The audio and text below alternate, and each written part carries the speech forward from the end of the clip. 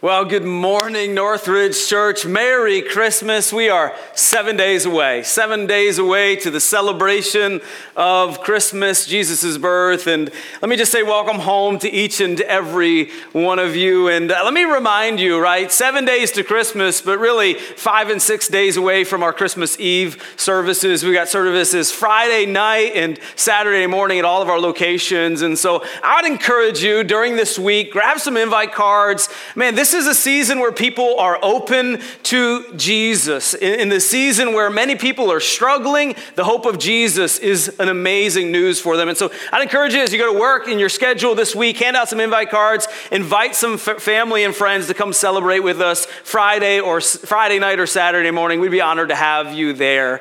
Now, let me set the scene for you. Okay, maybe you are babysitting with a friend. Maybe you are at home with your children. Maybe you are watching your grandkids. And it's a beautiful night. You've got a cup of coffee. You're relaxing on the couch. And in the background, you hear the kids playing. Maybe they're in the basement or maybe they're in the playroom. And what's so beautiful to your ears is the kids are playing softly. They're sharing their toys. You can hear the laughter in the background. And it's almost every grandparent, every babysitter's, every parent's dream. Like, hey, I'm just going to relax and I'm just going to listen.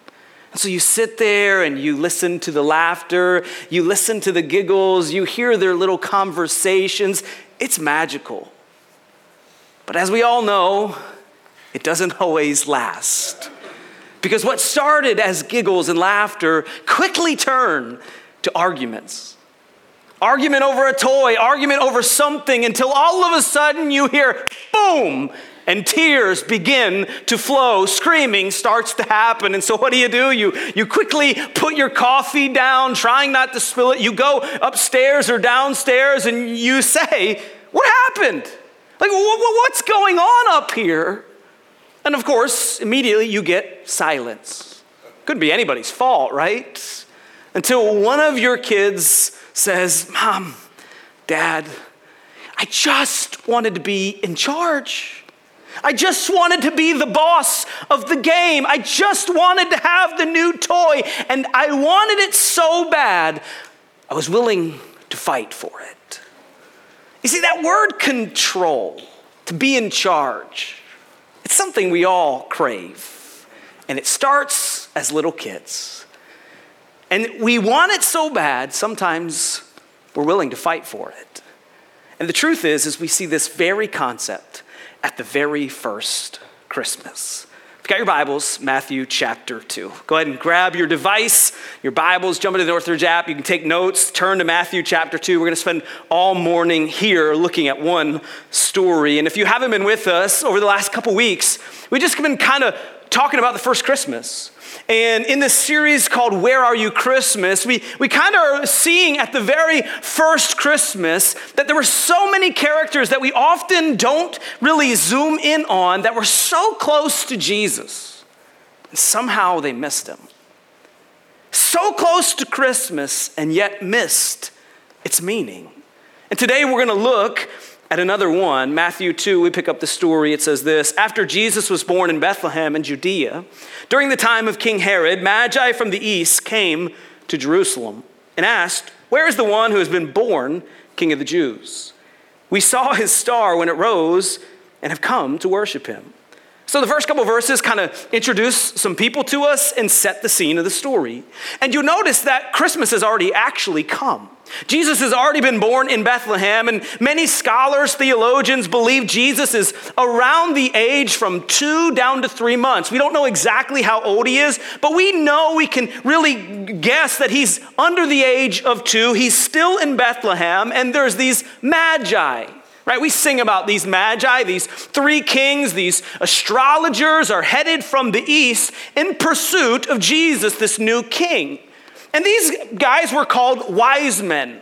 But I wonder how wise they really are. Maybe they're so smart they lack a little bit of common sense because they show up to the existing king's home asking where the new king is. Just doesn't seem like a really that great of an idea, but they do it anyway. And this old king, his name was Herod, is shocked. by this news. In fact, we know how he responded. The Bible tells us, verse 3, it says, when King Herod heard this, he was disturbed. Duh, right? A new king is in his kingdom. In this time frame, that wasn't good news. And we get a little bit of an indication of what kind of ruler that Herod was, because look at the very next line. It says, Herod was disturbed, and guess what? All of Jerusalem was with him. So we get this indication that when Herod was mad or disturbed, guess what? He reigned so harshly that all of Jerusalem would feel that weight. And so let's talk about this guy, this king named Herod. You see, if you study Herod a little bit, you'll realize that his official title was Tetrarch, and he ruled over a fourth of his father's kingdom. He ruled over Galilee and Perea. And what's interesting is Herod claimed the title King of the Jews. He was partly Jewish. Even though he was Jewish, he never really gained the love and the affection of the Jewish people. And it would have stung a chord when the Magi came to him and said, hey, we're looking for the King of the Jews. Herod would have thought, wait, isn't that me? And so as you study Herod's life, here's what you'll find out about him. King Herod would do whatever he could to protect his kingdom. In this day and age, that's what a lot of kings did. 50% of their job was looking over their shoulder, making sure all the threats were neutralized. And so Herod was a paranoid king. He had family members, sons, his mother-in-law killed because he thought they were threats to his kingdom. That's how crazy of a lunatic this guy was. He built or rebuilt 11 fortresses or palaces as escape plans just in case somebody would come and take over his kingdom. I've been to Israel. Let me show you 2 of them. Check this out.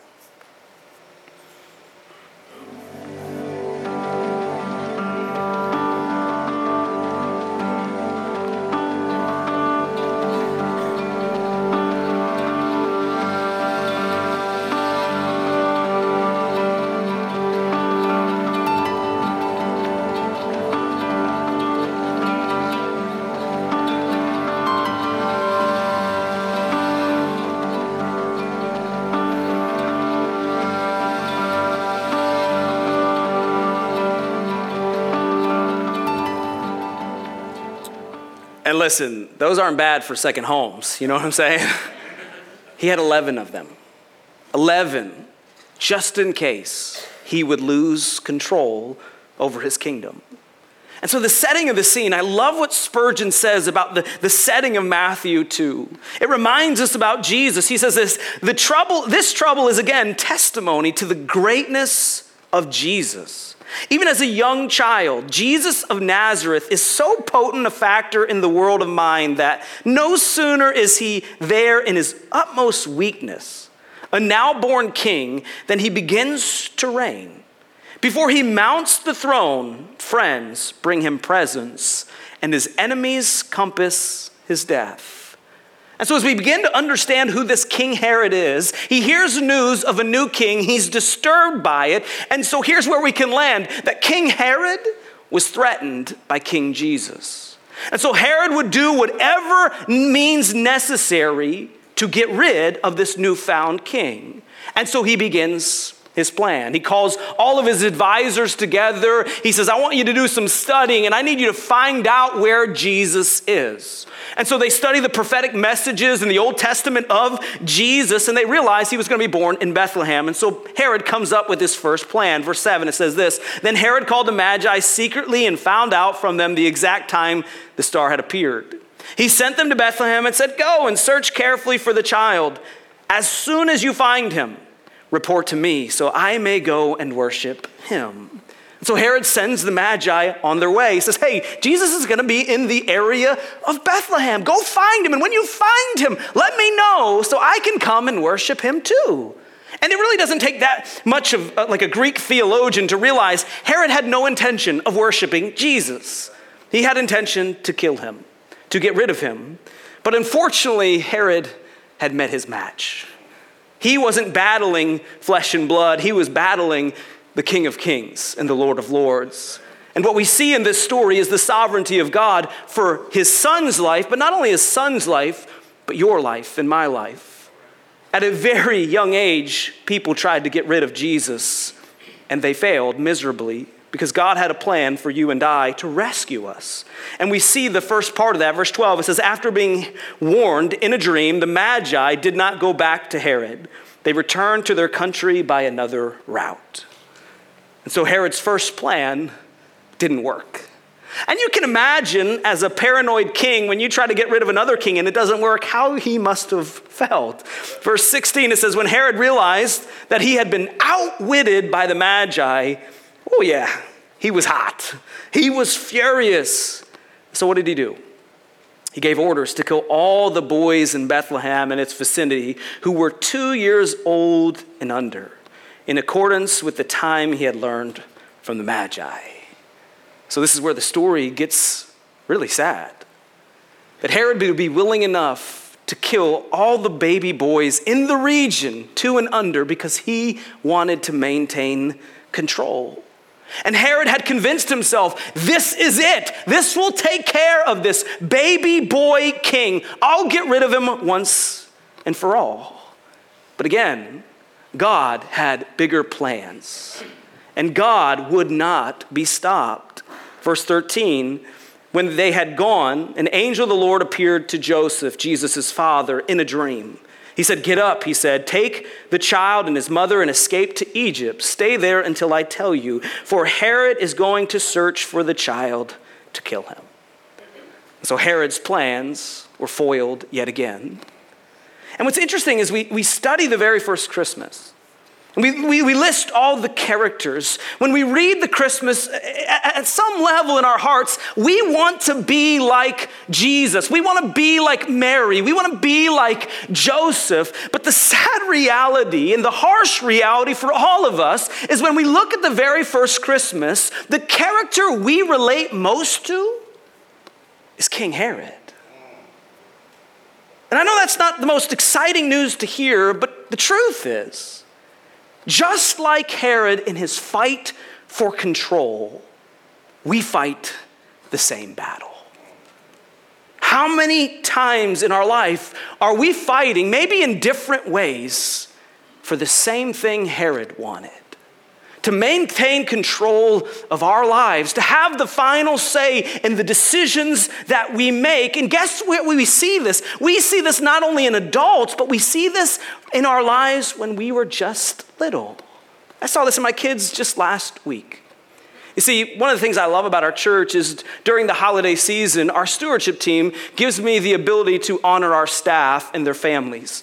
Ministry can be a taxing job on not only the staff employee, but the families of that staff employee. And so during the Christmas season, I like to honor the families. And so all of our staff kids got little gifts from us as a church. And so my kids came home and we gave them their gifts. They each got $25 to Target to buy whatever they wanted. And so my kids were ecstatic. They were like, this is amazing. I can't wait. And so, the next day rolled around and my kids were like, yo, when are we going to when we go shopping? And so we kind of scheduled some time and we got in our car and we had the talk with our kids, right? Hey, you've got $25 and guess what? That $25 isn't going to get you a whole lot of nothing.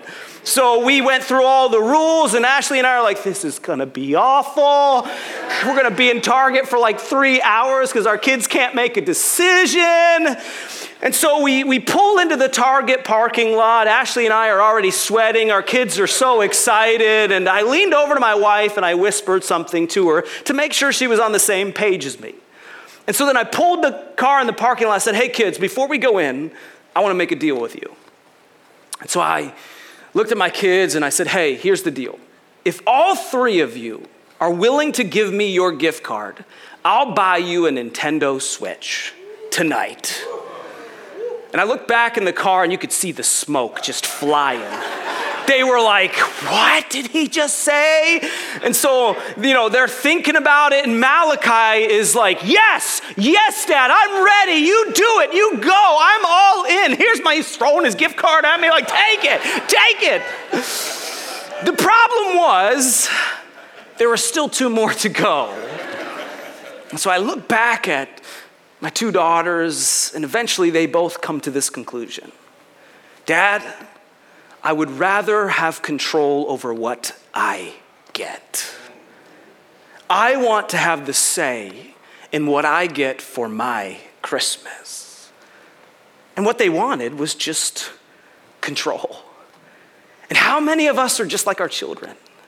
How many of us are just like Herod, right? We want the say in our lives. And we do it, right? We flesh it out. Herod, he just built fortresses to protect himself so he could maintain that control. And we do it the same way. We don't build fortresses, but we build savings accounts and 401ks and investments. We control our relationships because at the end of the day, just like Herod, we trust ourselves more than anybody else with our lives. And Herod certainly wasn't ready at the first Christmas to bow down to some other king, to serve another king, surrender to another king. And so you know what he would do? He would fight for his control. And it's the same fight you and I fight, just in different ways. We fight to control our lives, to hold on to our way and our power, the ability to do whatever we want with our lives, to be the boss. And at the very first Christmas, what Herod does is he reveals a problem that would last for centuries. Problems that would lead us to questions where we all have to wrestle through, right? Do I really want to bow down to this king? Do I really want to obey him? Admit his way is best for my life. Surrender my life and my choices to him.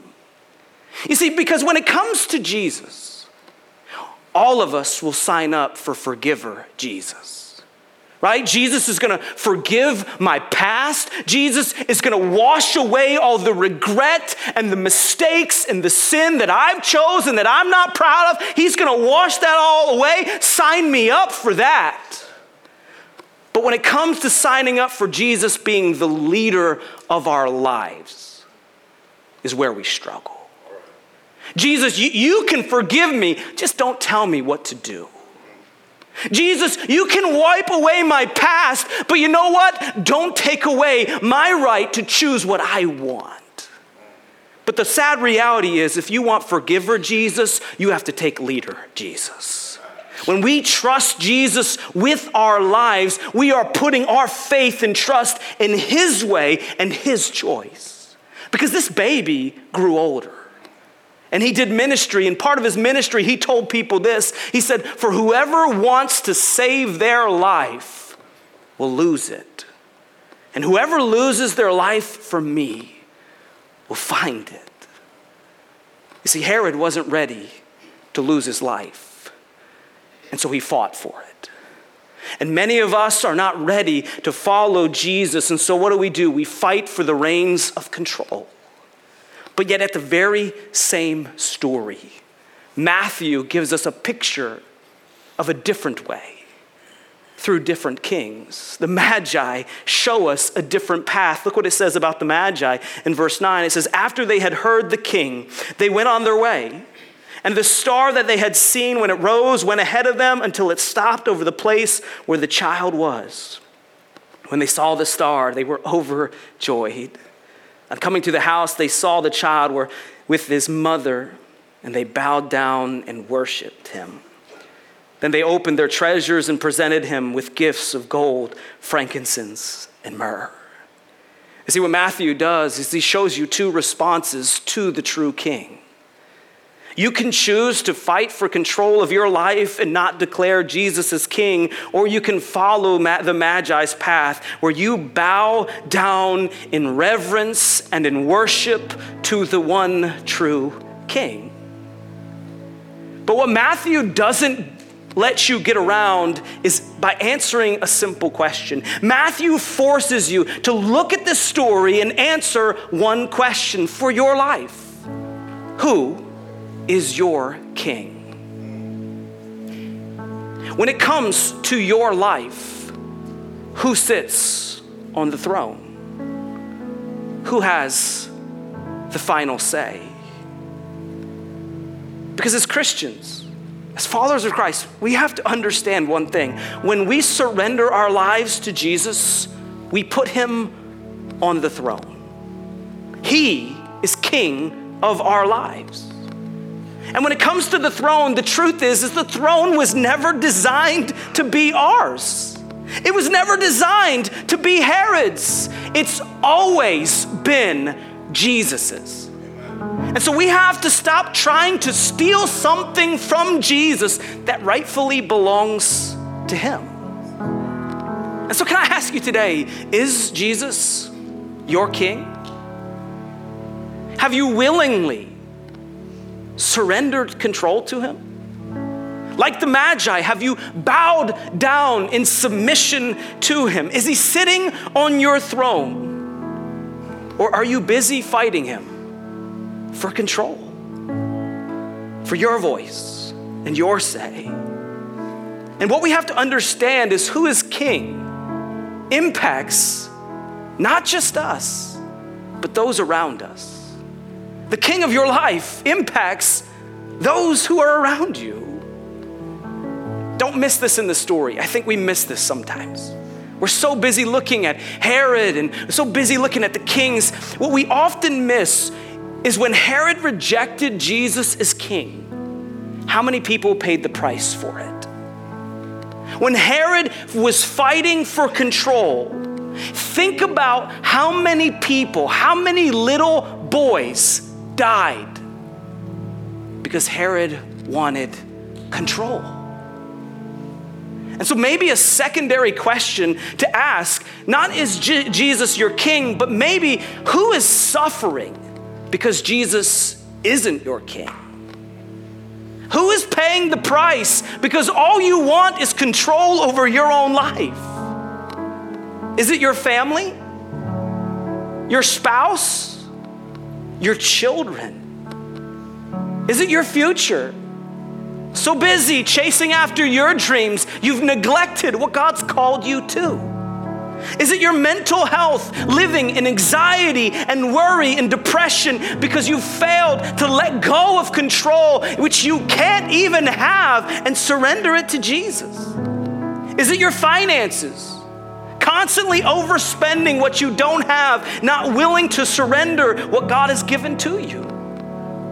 Is it the people around you, like your boss and your coworkers, because when they look at your life, they wonder what kind of king Jesus is based off of how you live? You see, the truth is the way we live our lives directly and indirectly affect the people around us.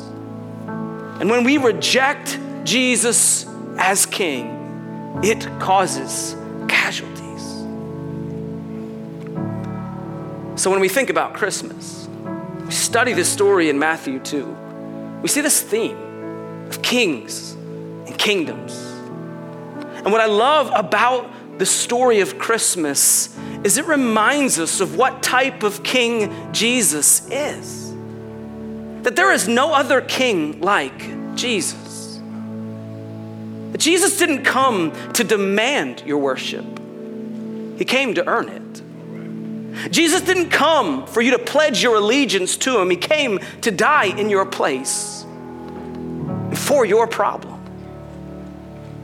And there's a song I love to listen to this time of year that really challenges us to think differently about King Jesus. And really what it does is it asks questions that compare Jesus to all the other kings and powers and authorities that we know. Let me read you some of the lyrics. It says, "How many kings do you know that step down from their thrones? How many kings do you know that are willing to abandon their homes? How many kings do you know who are willing to become the least for you? How many kings do you know that have poured out their blood and their hearts to romance and save a world that's been torn apart? How many kings would willingly surrender their son for you? That is King Jesus. And the simple question that Matthew asks you to wrestle with is, who is your king? Who is sitting on the throne of your life? Is it you?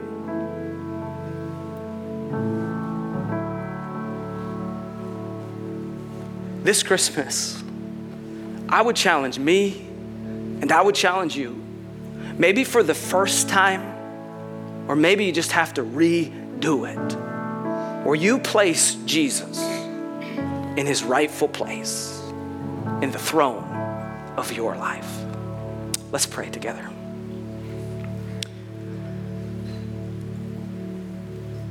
Oh God, I've preached this once and this is my second time, and I'm honestly just so convicted that so many times in my life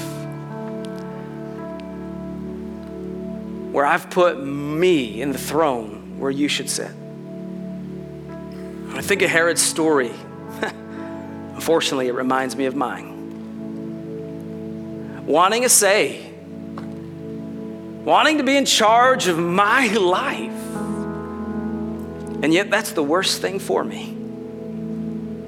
So God, I pray together, we as a church, this Christmas as we celebrate your birth, that we would recognize what type of king that you are and where you belong in our lives.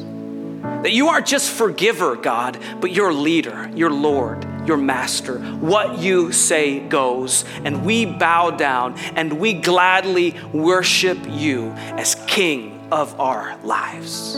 In Jesus' name.